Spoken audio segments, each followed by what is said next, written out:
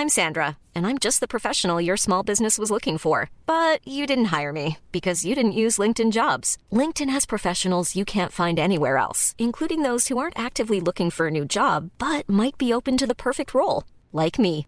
In a given month, over 70% of LinkedIn users don't visit other leading job sites. So if you're not looking on LinkedIn, you'll miss out on great candidates like Sandra. Start hiring professionals like a professional. Post your free job on linkedin.com/people today. Normally, being a little extra can be a bit much.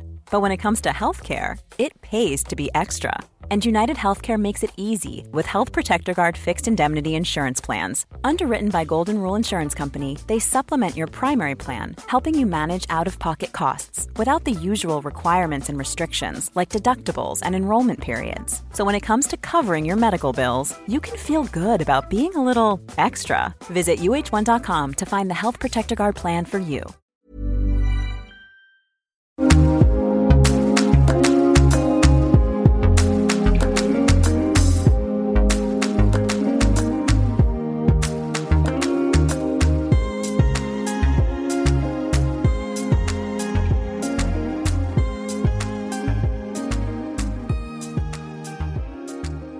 Welcome to Ireland's Birth Stories, a podcast created for women to share their experiences with pregnancy and birth. My name is Cora Gernan, and I've created this space to enable women to share their experiences from start to finish without feeling shy about the detail. As you know, the podcast is currently sponsored by Waterfall. For the month of December, Waterfall are spreading some Christmas cheer by giving away a 6-month supply of wipes each for you and a friend. So to be in with the chance of winning, follow Waterfall's Instagram page, Waterfall Baby Wipes, which I will link in the show notes. And make sure to tag your friend on the post that I put up the other day on the Ireland's Birth Stories page.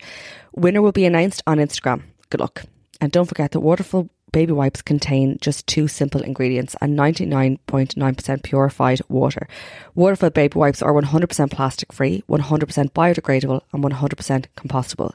Breaking down in a matter of weeks, they are the best choice for your baby's skin and for the planet.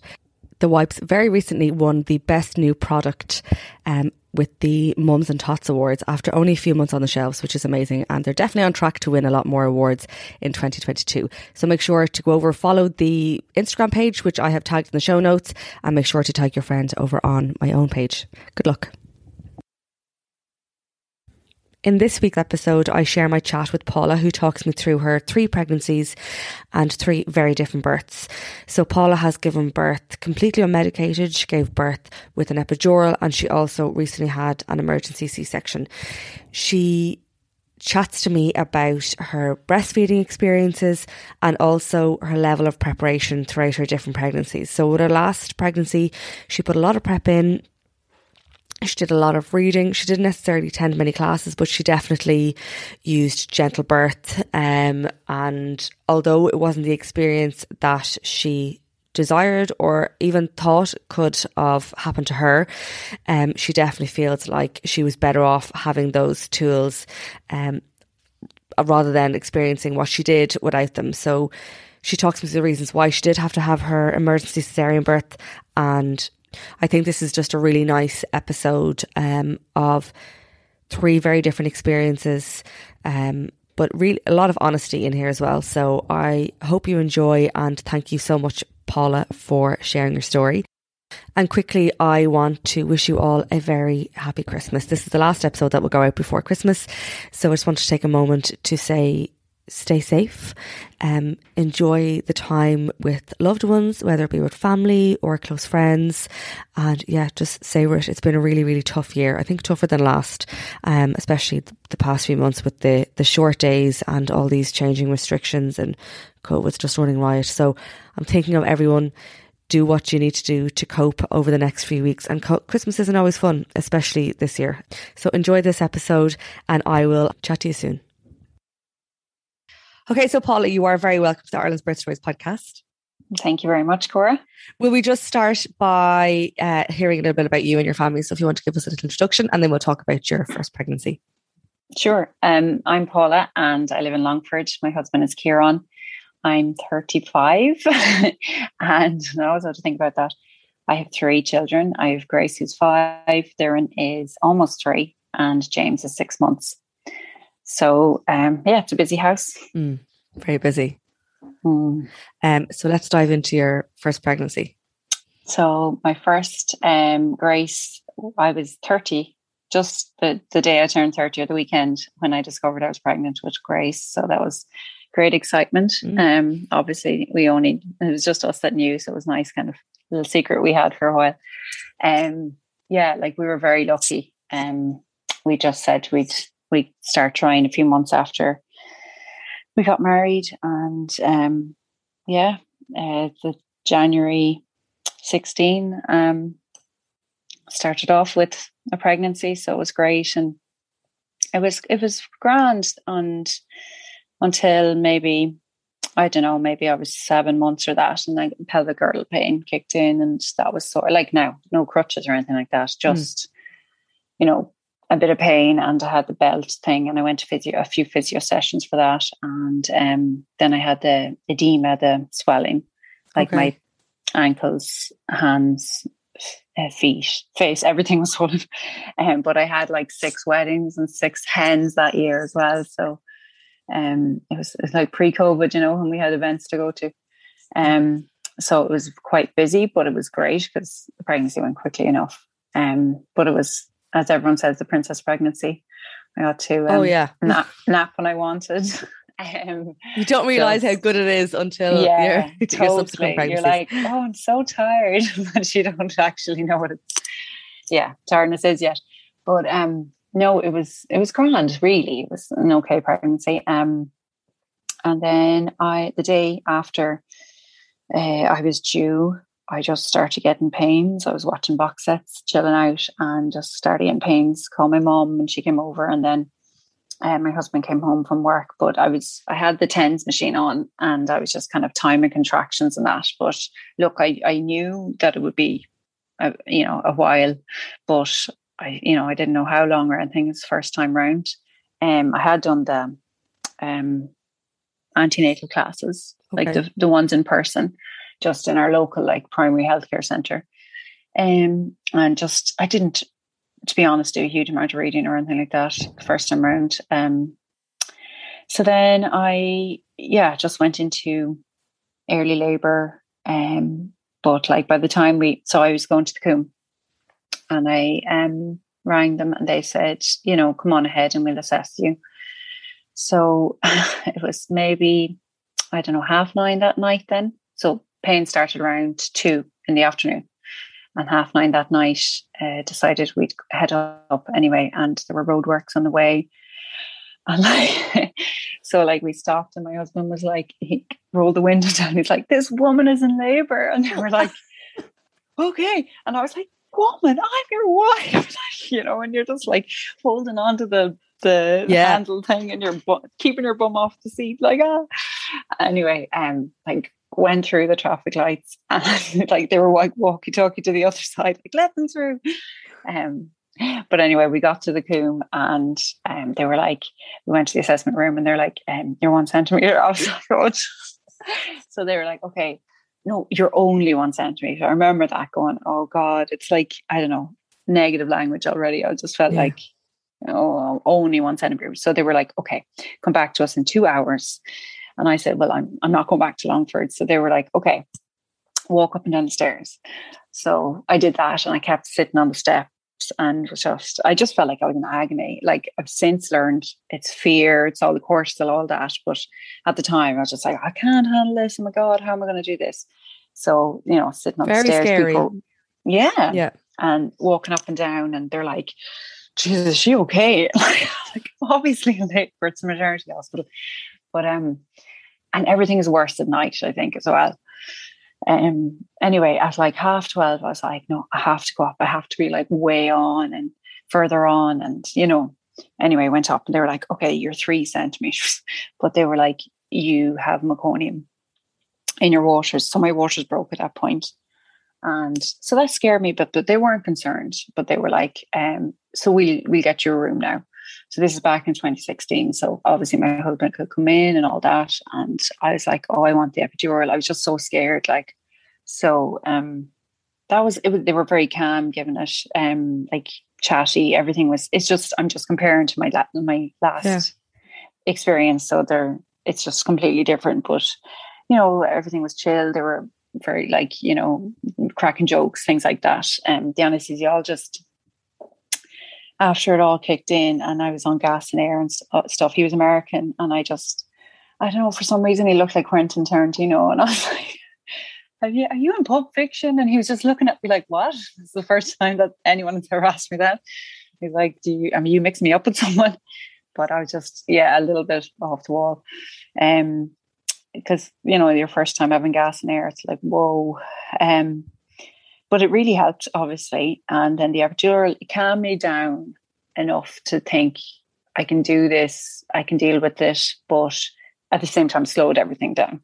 Okay. You know, so let's say I was 3 centimeters at whatever, half 12.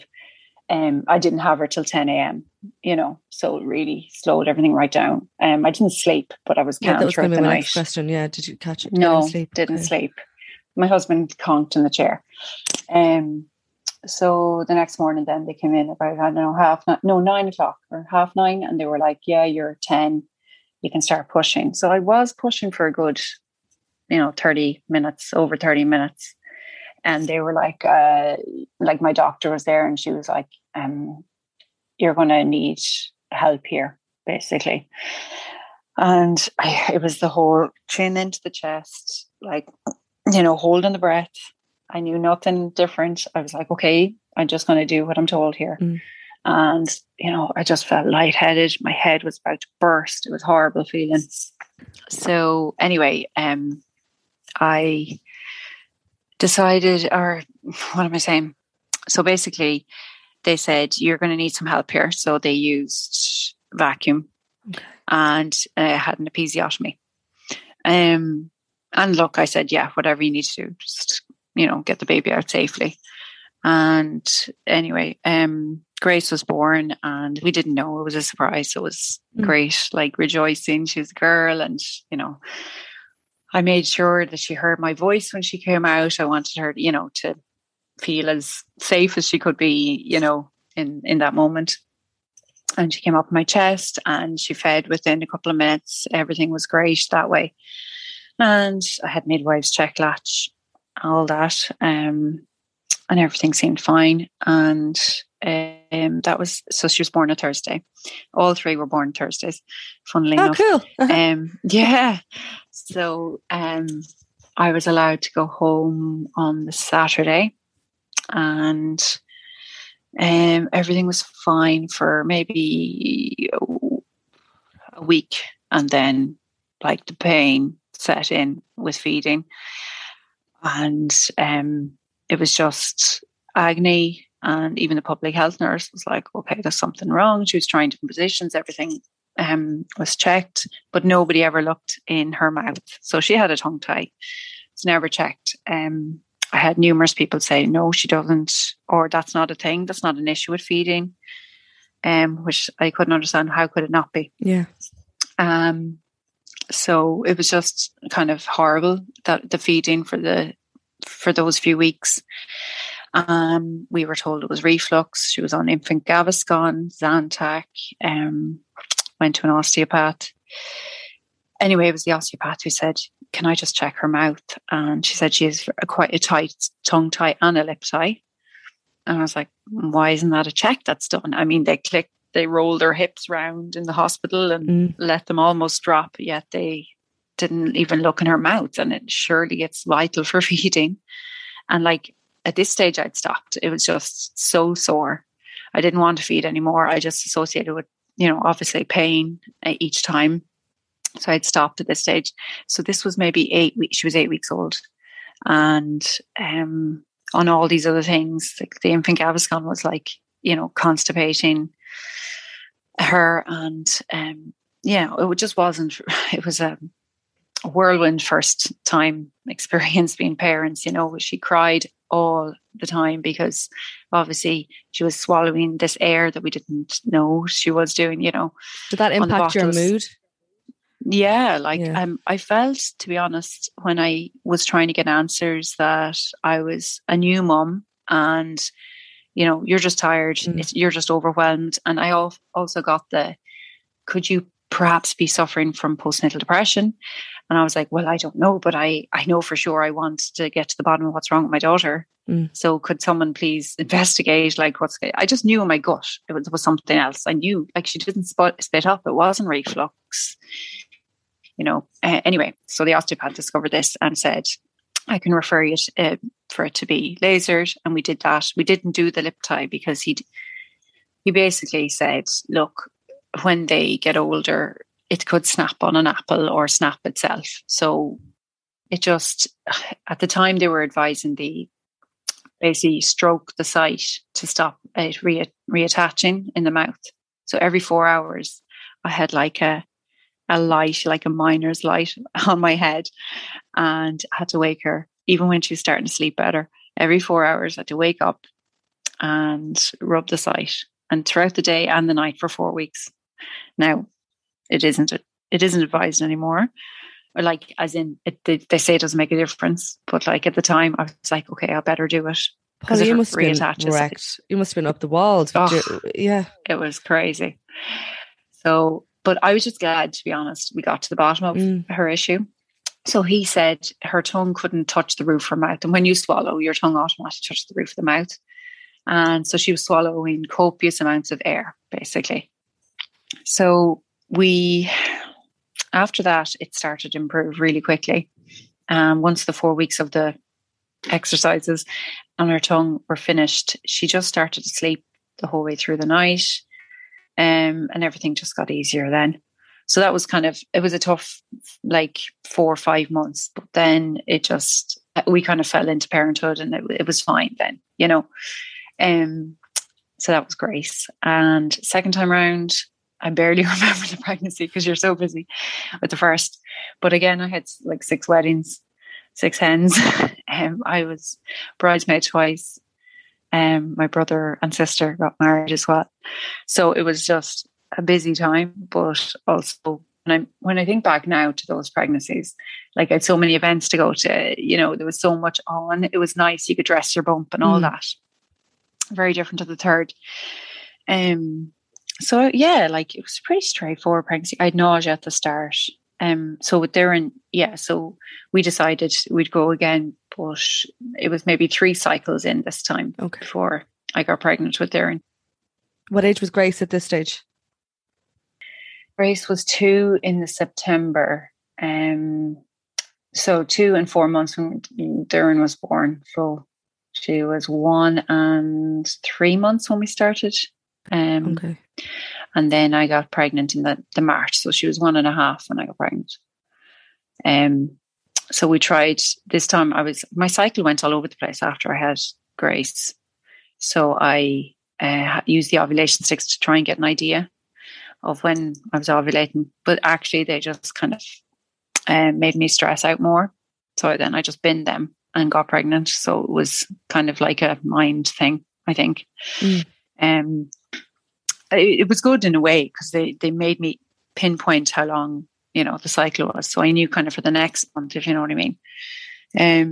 So then, it was straightforward, but just a bit nauseous at the start. And then I was due like Stephen's Day or a couple of days around then. And so that Christmas, I was like very fed up. And then she didn't come till the 3rd of January.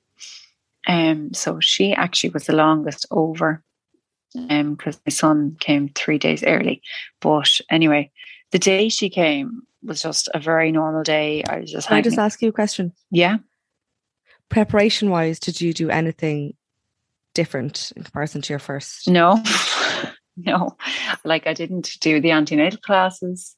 I did very little, to be honest. Again, hindsight, I should have done more. But I didn't. I probably did a bit more reading, but that was about it. So then for her, as the day I went into labour was quite like, it was normal. Like my daughter was playing with all her little Christmas presents. I was on the floor with her, like everything was grand. I felt very like healthy and strong in that pregnancy. Like I was going to the gym till a couple of months before she was born. Yeah, it was pretty straightforward. It was grand. Busy, like, but it was fine. Like I was out getting turf like that day. I mean, the grocery shop came, I put all the groceries away. Like I thought Braxton Hicks on and off throughout the day, so I didn't take much note. I know I was 6 days over, but I also didn't really take much notice of them. I was like, I've been having these all week. I don't know. I just told myself, I bet you now I'll get induced or something with this one. But then they kind of got a bit stronger, and I was still like, I want to stay at home for as long as I can. Thinking of the last time being in the hospital on the stairs, all that. But anyway, decided, sure, look, we'll go up and see what the story is. So on the whole way up, I listened. I just did the TENS machine and did my breathing. And that was grand, actually. It got me through, like, so I must have picked that up in a book along the way. It's all a blur now. It's all a blur now. Because I'm mixing it up with the third, you know, and all the sleep deprivation. But I did. I must have done something that I'm breathing because I was like, even my husband was like, "You must be far. Like you seem fine." In the car on the way up, you know, I did the same thing, holding on to the thing during the contraction. But I don't know, I was able to handle it better. So we got up there and got parked. Now at this stage, though, I was finding like when we got out of the car, it was hard to walk. I like had to pause and that kind of thing, but I was still okay. So I still thought I'm probably only 1 or 2, you know, centimeters. So we got up there, I got assessed, and I was 6.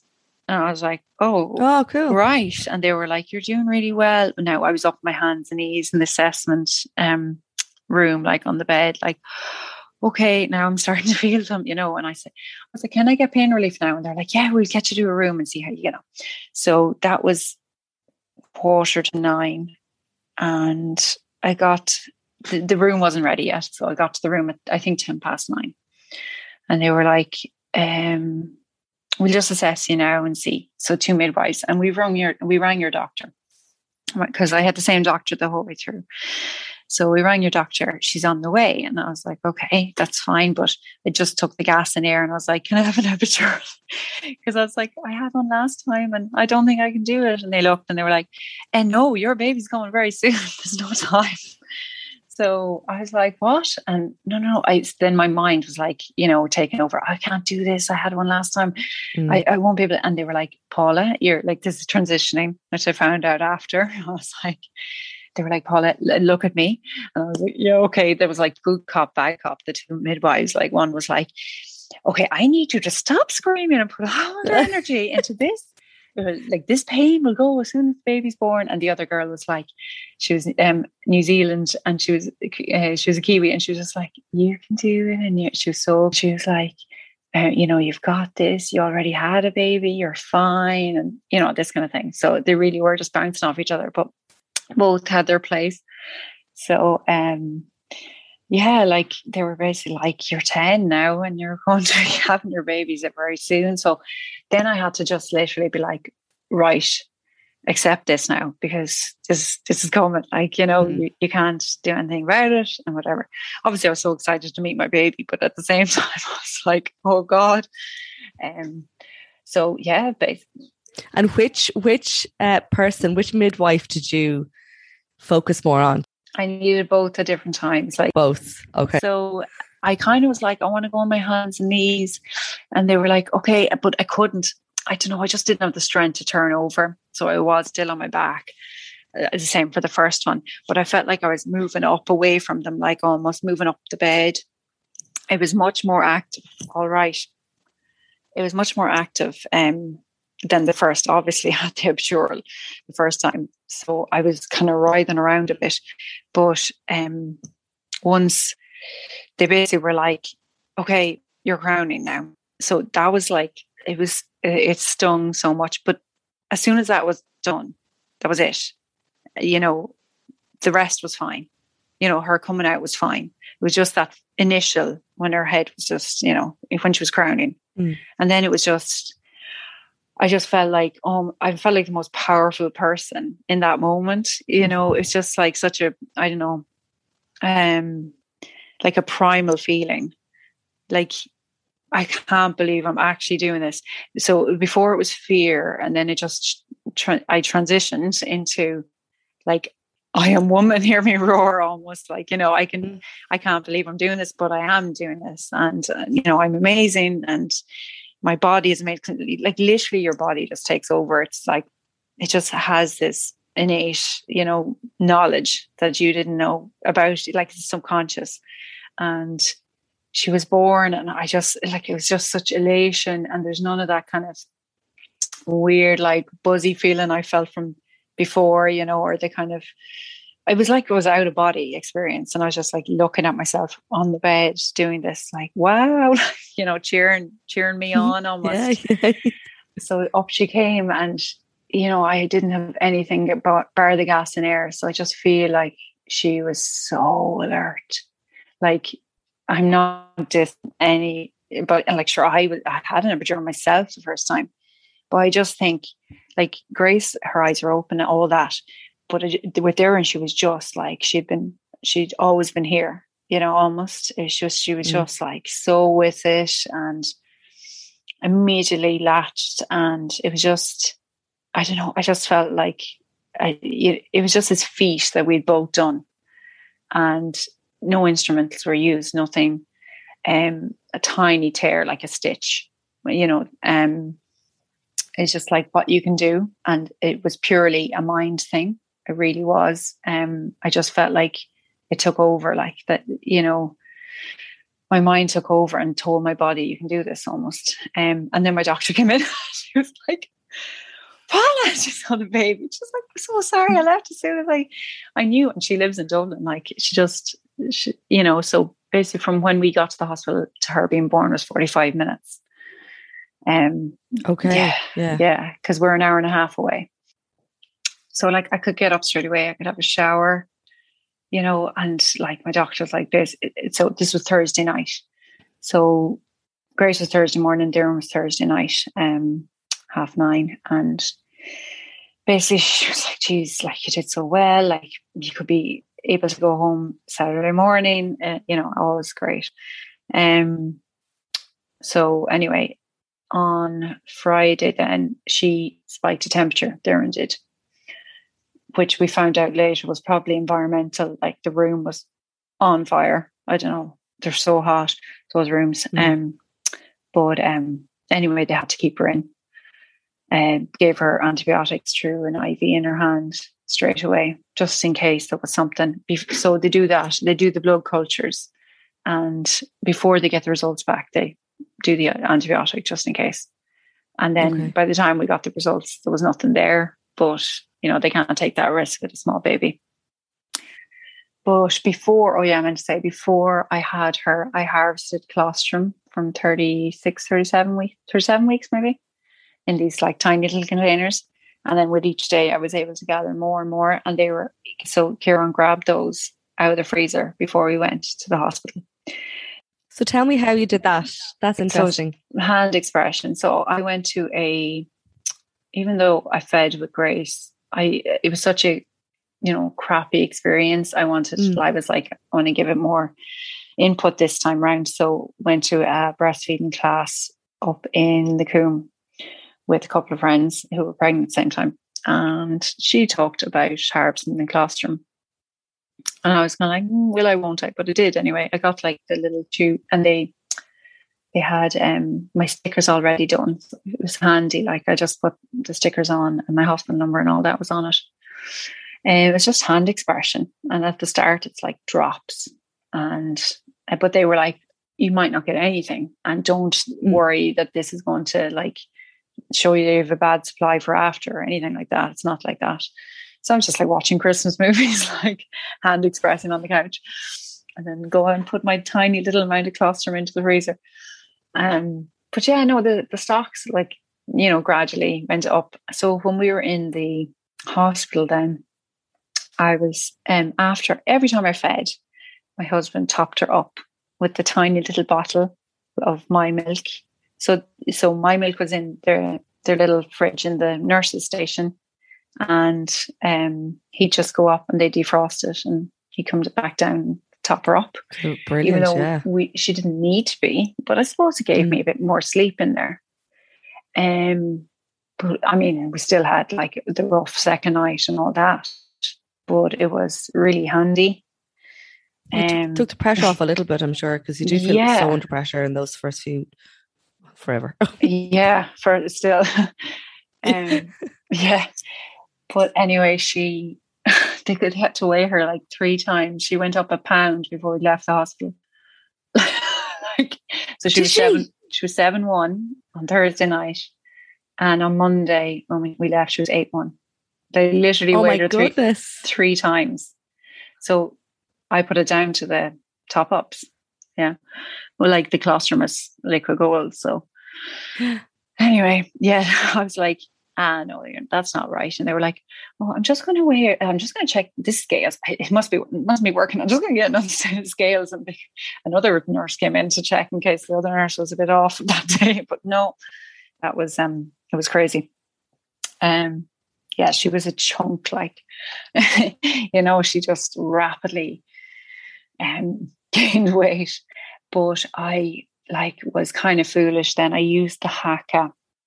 I discovered this Haakaa, I didn't have this first time round. I used it for every feed. And I was so engorged and in so much pain. Obviously, my body was getting this message that you need a huge supply for this infant. And I actually didn't. And I was in so much pain all the time. Again, I was just like, we were feeding her like so much of that milk in bottles, express milk as well. That's why she probably was so chunky. Like the difference between their christening pictures is unreal. But it was just so uncomfortable. I was crying all the time with the pain this time from engorgement. And again, I was like, I made it to, 7-8 weeks and was like, no, this isn't for me again. So like cross was different reasons, but I didn't use the Haakaa effectively or how it's supposed to kind of be used. I just overused it. So can I ask you a question? When you decided to stop and you were so engorged, what happened? Did you drop feeds or how did you do it without getting even more uncomfortable? So I dropped it. I dropped a feed every couple of days, and she was getting express milk to replace that feed. I used cold cabbage leaves with peppermint oil in coconut oil as the carrier on the inside of the leaves. I'd read that somewhere, and I had no problems. It was fine. Yeah. I was a bit uncomfortable, and I hand expressed just enough to relieve the engorgement. And when I was in the shower, I turned away from the spray, all that kind of thing. No stimulation up. So it was actually fine. I was disappointed, but it was what it was. And also my first used to give me such guilt. She used to come into the room and be like, Mummy, and then see me feeding and go, never mind, and walk out. God. 2 years, 4 months. I was like, sitting there, all the hormones gone. And then it would have been the same if I was bottle feeding, but I just put it down to, I'm breastfeeding all the time. But anyway, because did you feel a drop in or a change in your hormones then when you did stop? Not immediately. So she was born in January. No, not immediately, but I definitely had fogginess, kind of anxiety around the April mark. So This Mother's Day, celebrate the extraordinary women in your life with a heartfelt gift from Blue Nile. Whether it's for your mom, a mother figure, or yourself as a mom, find that perfect piece to express your love and appreciation. Explore Blue Nile's exquisite pearls and mesmerizing gemstones that she's sure to love. Enjoy fast shipping options like guaranteed free shipping and returns. Make this Mother's Day unforgettable with a piece from Blue Nile. Right now, get up to 50% off at BlueNile.com. That's BlueNile.com. There's never been a faster or easier way to start your weight loss journey than with PlushCare. PlushCare accepts most insurance plans and gives you online access to board-certified physicians who can prescribe FDA-approved weight loss medications like Wegovy and Zepbound for those who qualify. Take charge of your health and speak with a board-certified physician about a weight loss plan that's right for you. Get started today at plushcare.com/weight loss. That's plushcare.com/weight loss. plushcare.com/weight loss. This is Paige, the co-host of Giggly Squad, and I want to tell you about a company that I've been loving, Olive & June. Olive & June gives you everything that you need for a salon-quality manicure in one box. And if you break it down, it really comes out to $2 a manicure, which is absolutely insane. It's also so easy to get salon-worthy nails at home with Olive & June. The difference between how your nails used to look when you did them yourself and now with the Mani system is a complete game changer. The best thing about Olive & June, too, is it's a quick dry. Dries in about 1 minute, lasts for 5 days, and full coverage in up to 1 to 2 coats. Visit oliveandjune.com/perfectmani20 for 20% off your first system. That's oliveandjune.com/perfectmani20 for 20% off your first system. Flexibility is great. That's why there's yoga. Flexibility for your insurance coverage is great too. That's why there's United Healthcare Insurance Plans.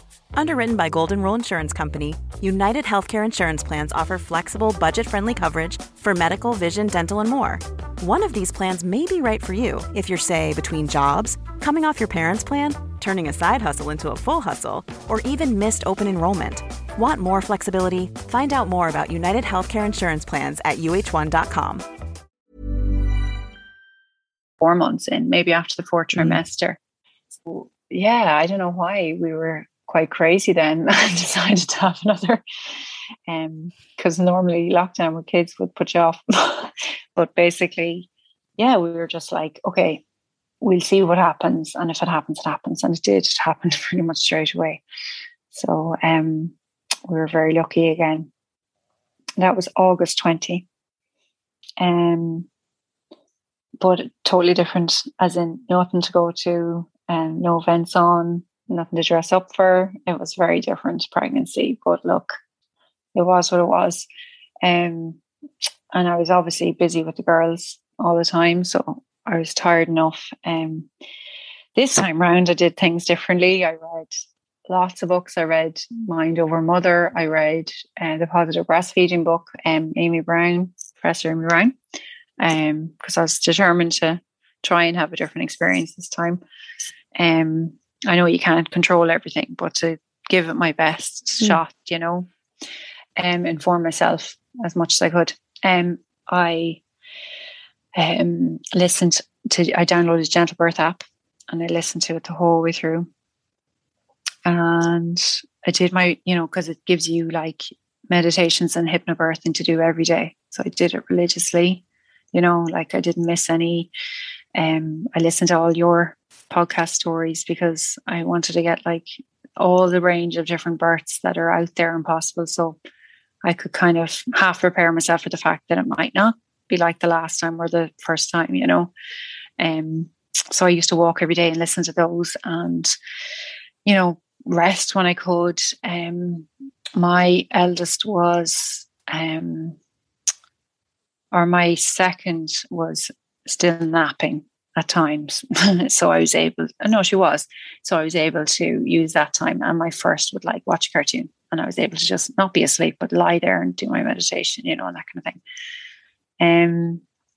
And what encouraged you? What inspired you to start listening to the meditation tracks and just do that a little bit more this time? I guess from the second time, I knew how powerful my mind was in those few minutes. And I was like, okay, you can do it. Instead of being calm throughout the pregnancy with Darren and calm all the way up to that like kind of moment where I was like, I can't do this. I want that experience the whole way through.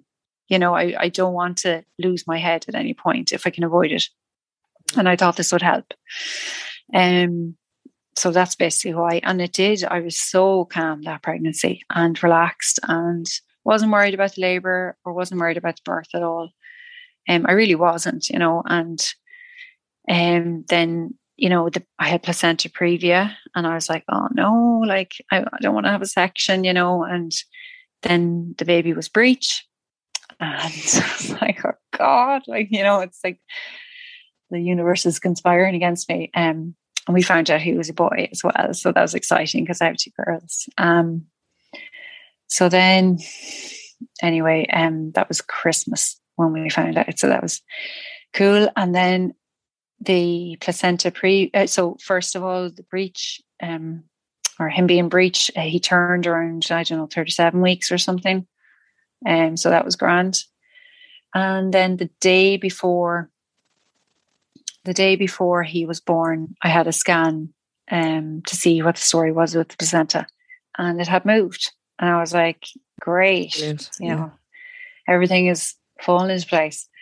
And then on the Thursday... Do you want to, for those who don't know what it is, do you want to just briefly explain what it is? Yeah, so it's basically your placenta can be up high at the top of your womb. It can be at the front.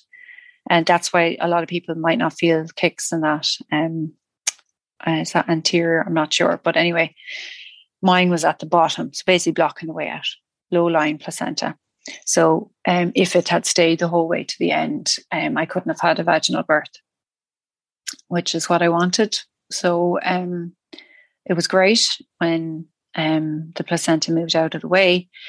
And she said, you know, all systems go, like everything looks good. Mm-hmm. This was the day before he was born.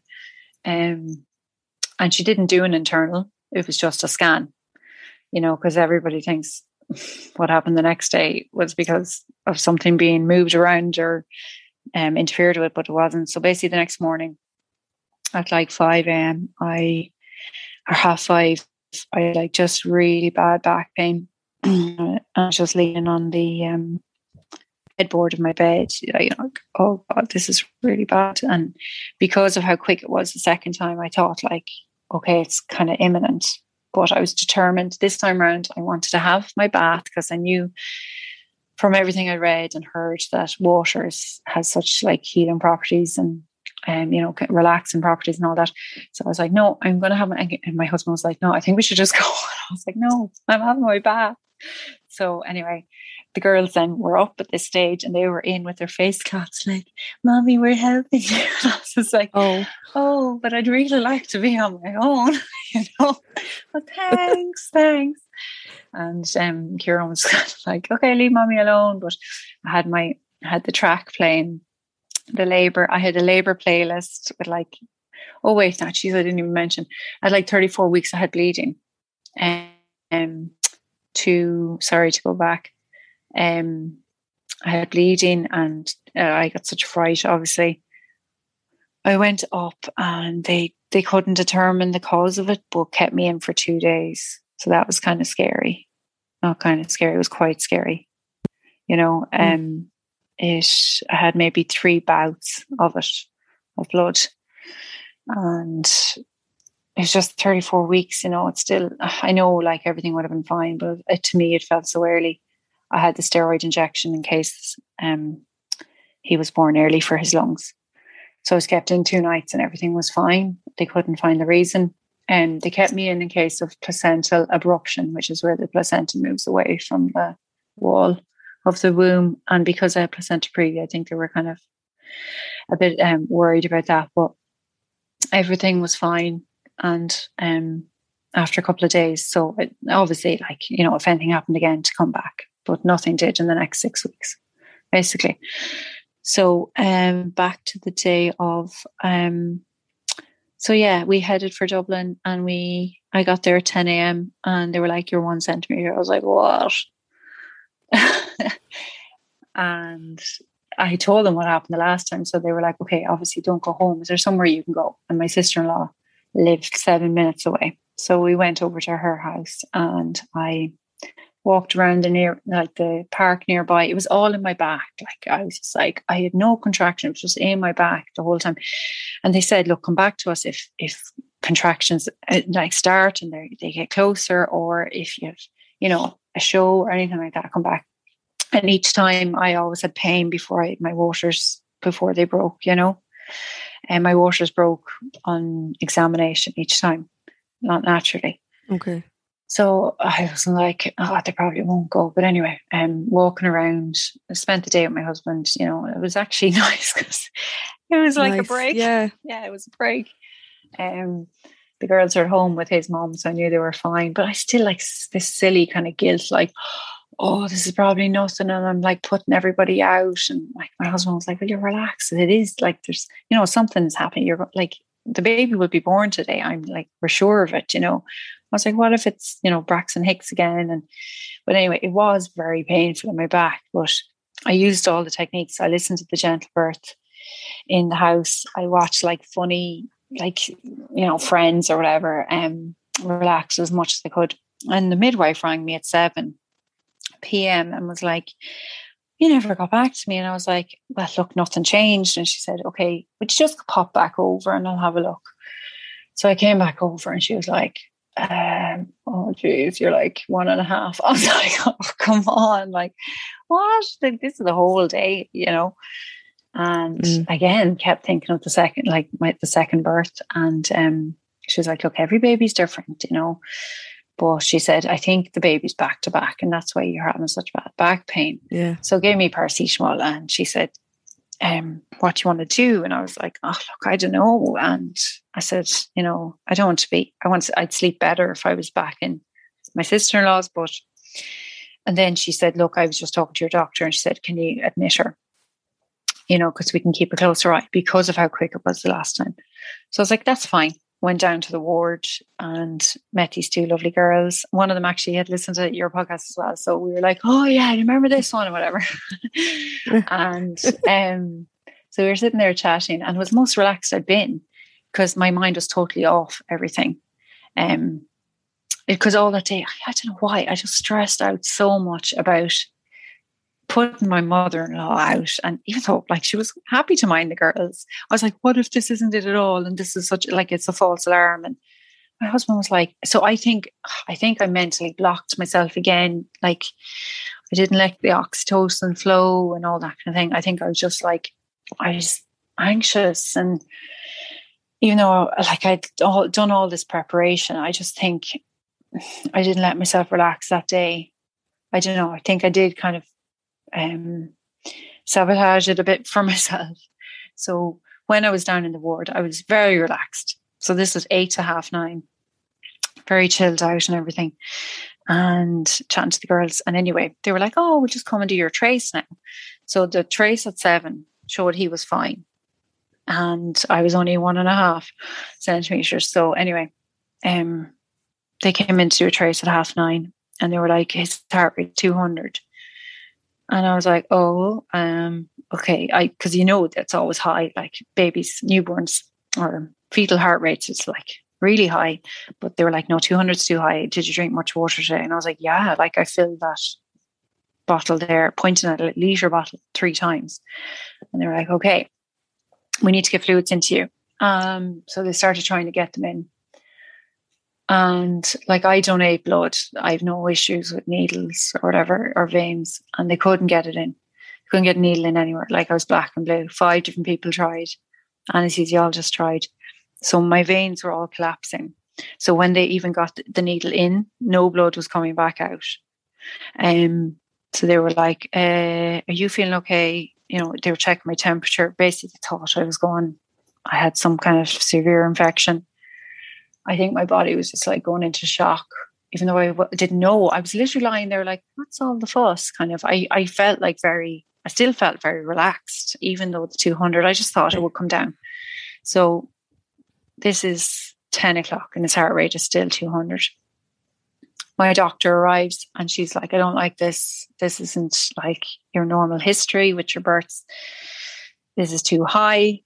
She's like, "I'm going to examine you now." So I just I treated myself to this like lovely silky, rosy Huntington Whiteley M&S gown, and I put it on just before, and she examined me, and waters everywhere, meconium, like grade whatever, bad meconium.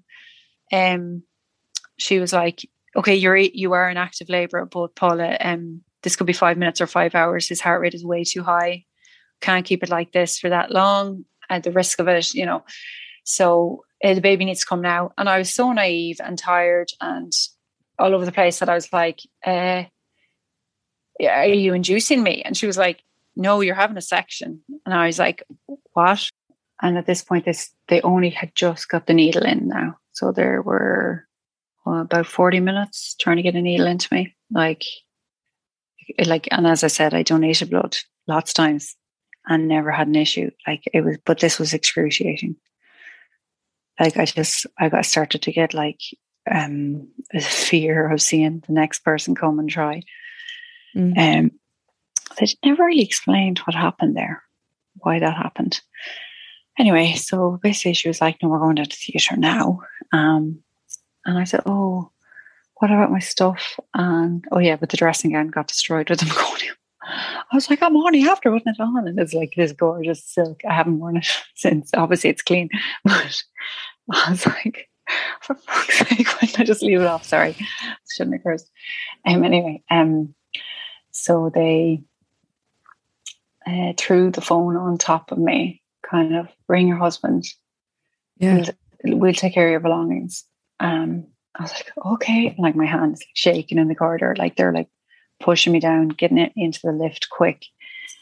I was like, okay, I rang him. I was like, okay, keep calm, because if you are freaked out, like he will freak. Now, he's only 7 minutes away, thankfully. He's in his sister's. And his sister answered, she's like, he's in the shower. I was like, I'm having a section, like, get over it. She was like, okay. And she's a doctor. So she's like, okay, everything will be okay. You're in the right place, all that kind of thing. But she's like, I'll tell him to get out of the shower and go.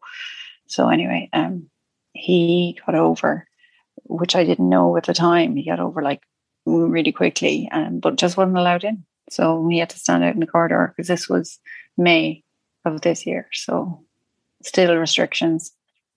So he's outside in the corridor and gowned up, but wasn't allowed into the theatre, which is when I really needed him. I needed him from the point of basically being told I needed a section, not just before my son was born. Like, so I was like, so I just really panic started to take over, and I was trying to remember my techniques and all that, the breathing. And that's why I thought it was ironic that I was very relaxed chatting to those girls, yet this was what was happening inside.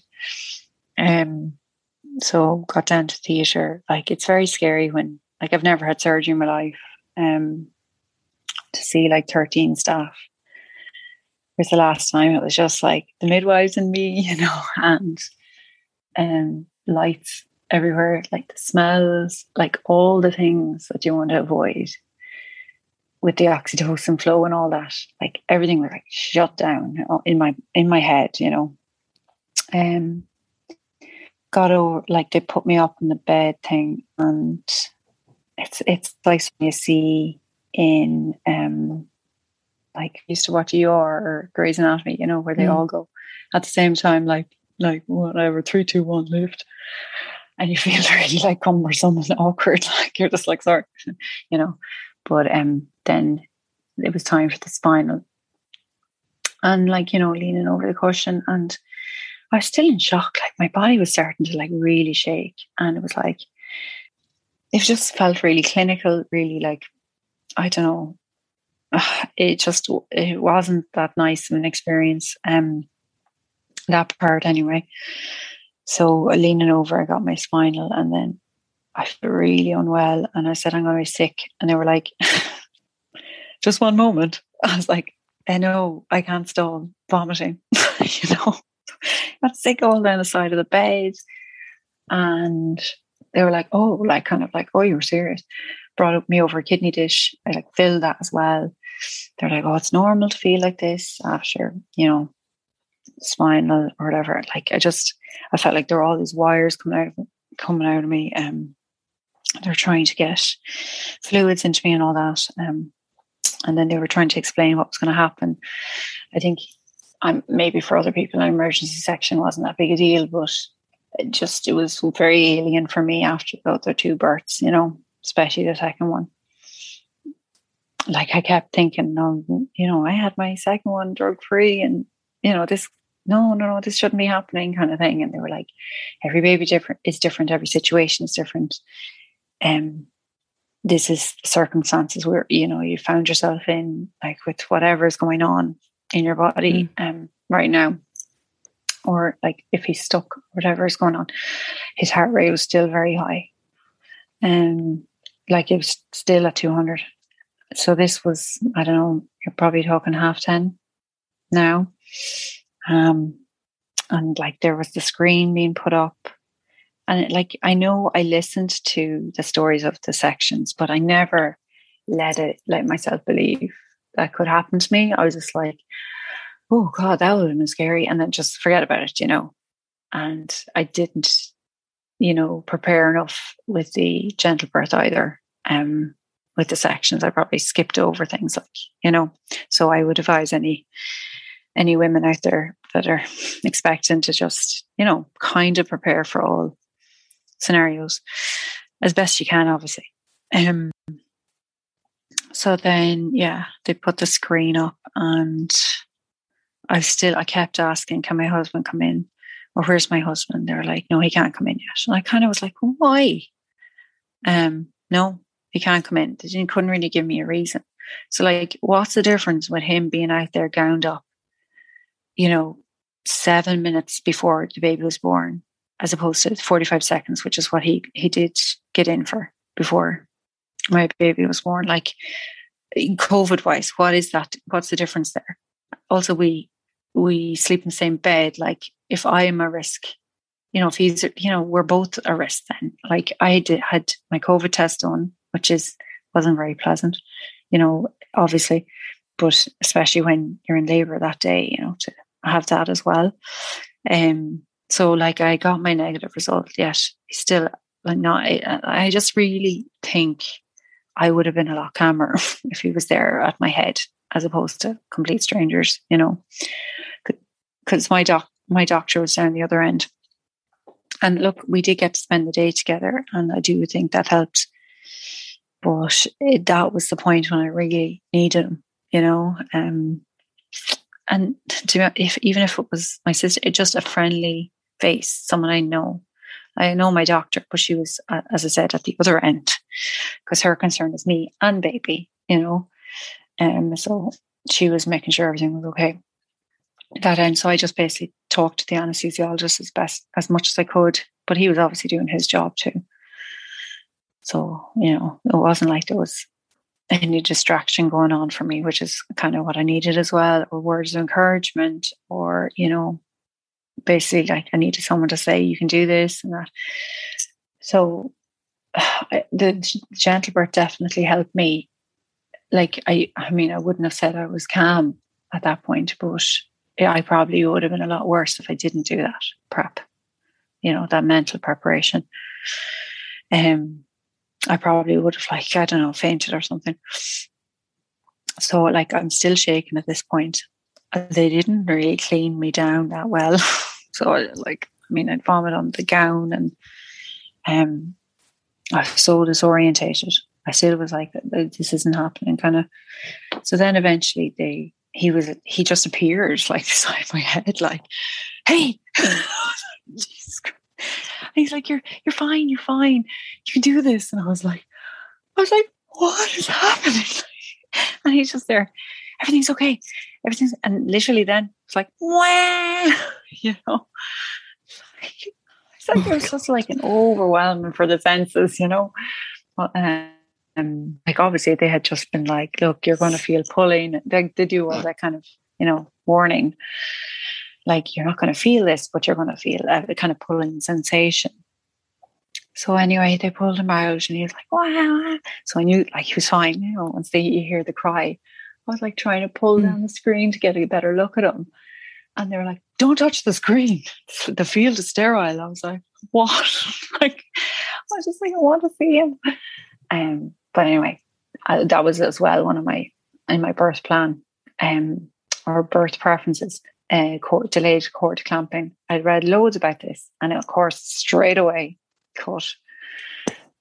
brought over to be checked. Like, obviously, an emergency section, they have to do it. Like, I also didn't have that. I wanted straight on to me. Like, obviously, if she was fine, straight on to me. Sure, like, that couldn't happen anyway.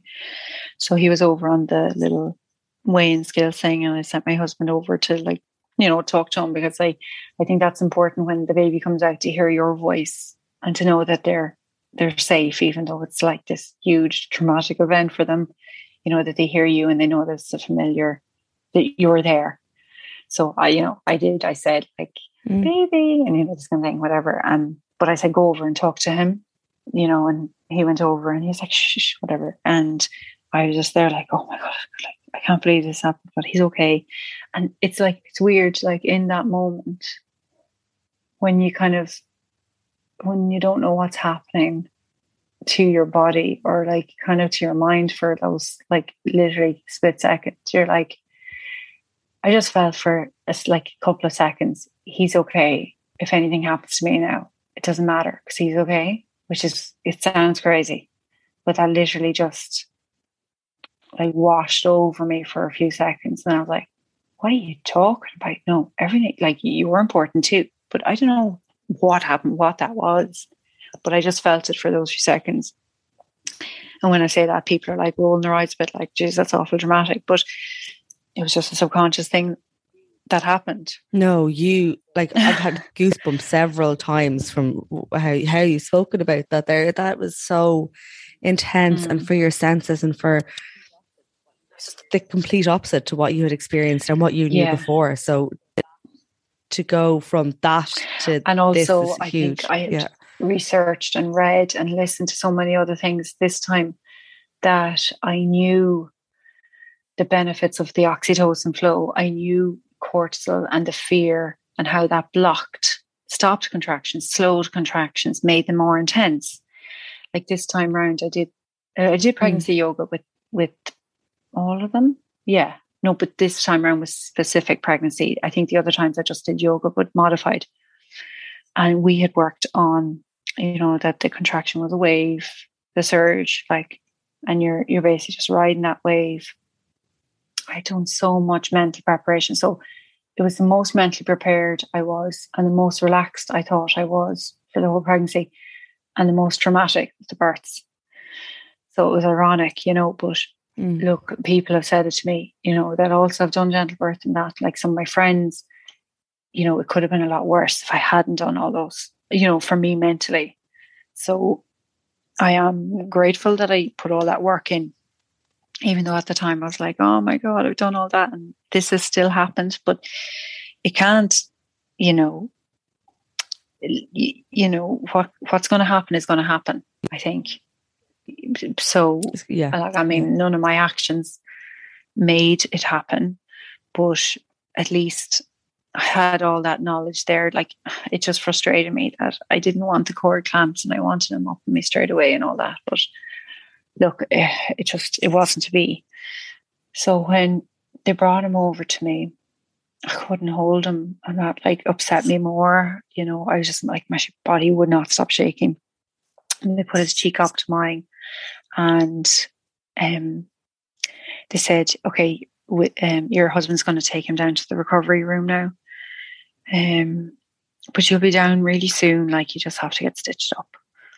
And I was like, okay. This was 11:15 when he was born.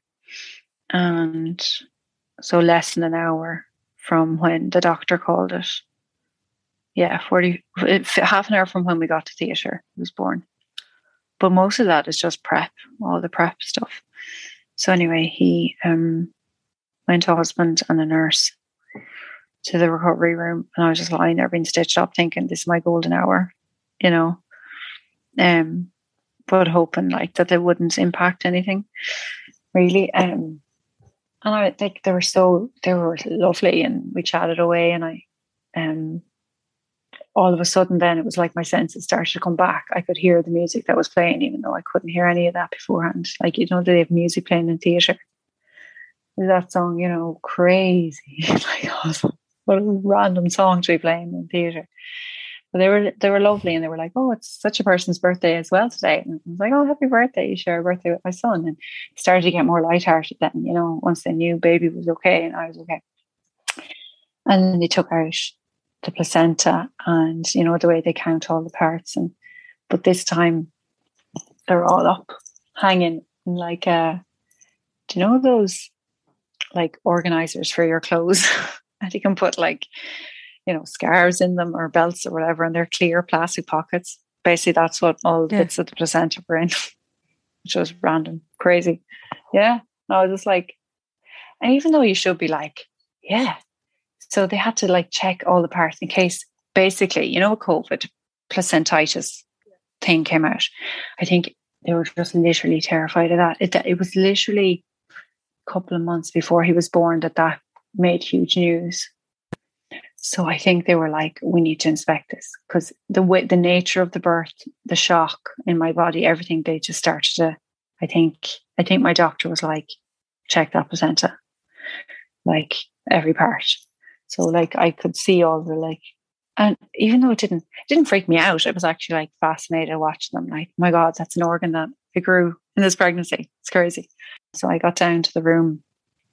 It was 45 minutes after he was born, and my body was still kind of shaking a bit. And I don't know why it feels so different. The epidural with my first, it felt like my legs were numb, but I still had legs. Whereas with the spinal, it felt like I had no legs. Like, it was a crazy, crazy feeling.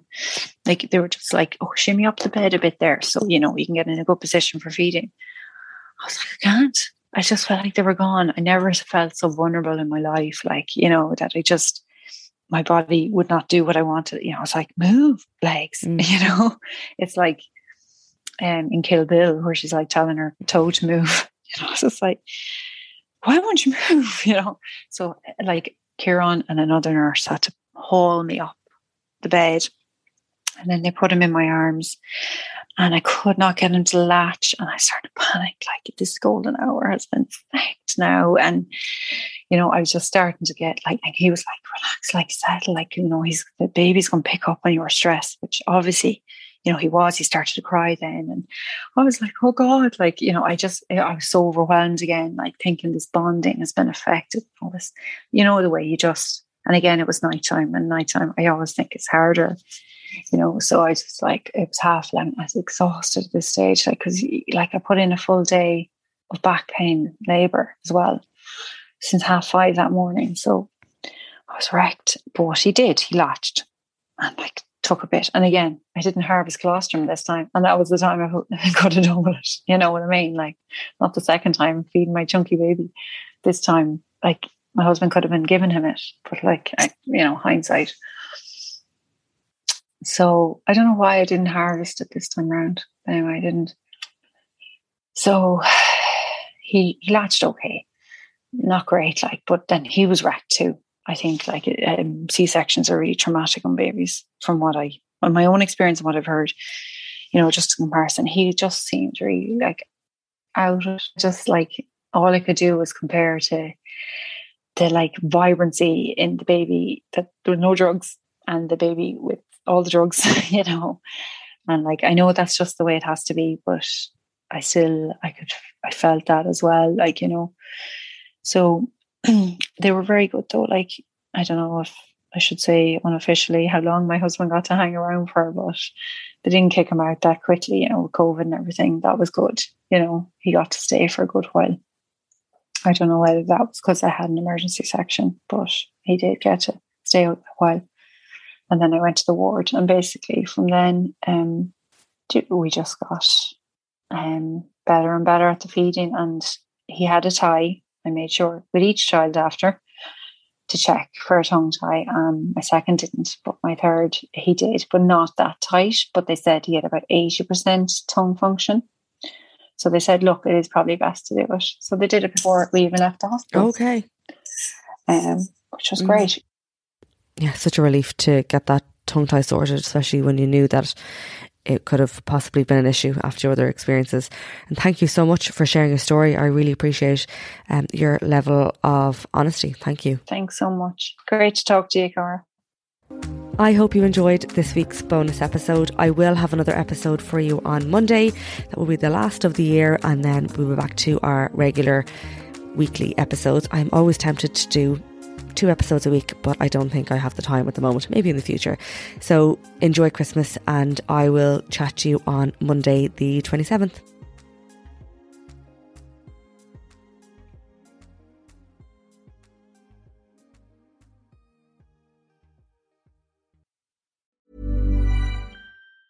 Planning for your next trip? Elevate your travel style with Quince. Quince has all the jet-setting essentials you'll want for your next getaway, like European linen, premium luggage options, buttery soft Italian leather bags, and so much more. And it's all priced at 50 to 80% less than similar brands. Plus, Quince only works with factories that use safe and ethical manufacturing practices. Pack your bags with high-quality essentials you'll be wearing for vacations to come with Quince. Go to quince.com/trip for free shipping and 365-day returns. Imagine the softest sheets you've ever felt. Now imagine them getting even softer over time. That's what you'll feel with Boll & Branch's organic cotton sheets. In a recent customer survey, 96% replied that Boll & Branch sheets get softer with every wash. Start getting your best night's sleep in these sheets that get softer and softer for years to come. Try their sheets with a 30-night guarantee. Plus, get 15% off your first order at bollandbranch.com. Code BUTTERY. Exclusions apply. See site for details.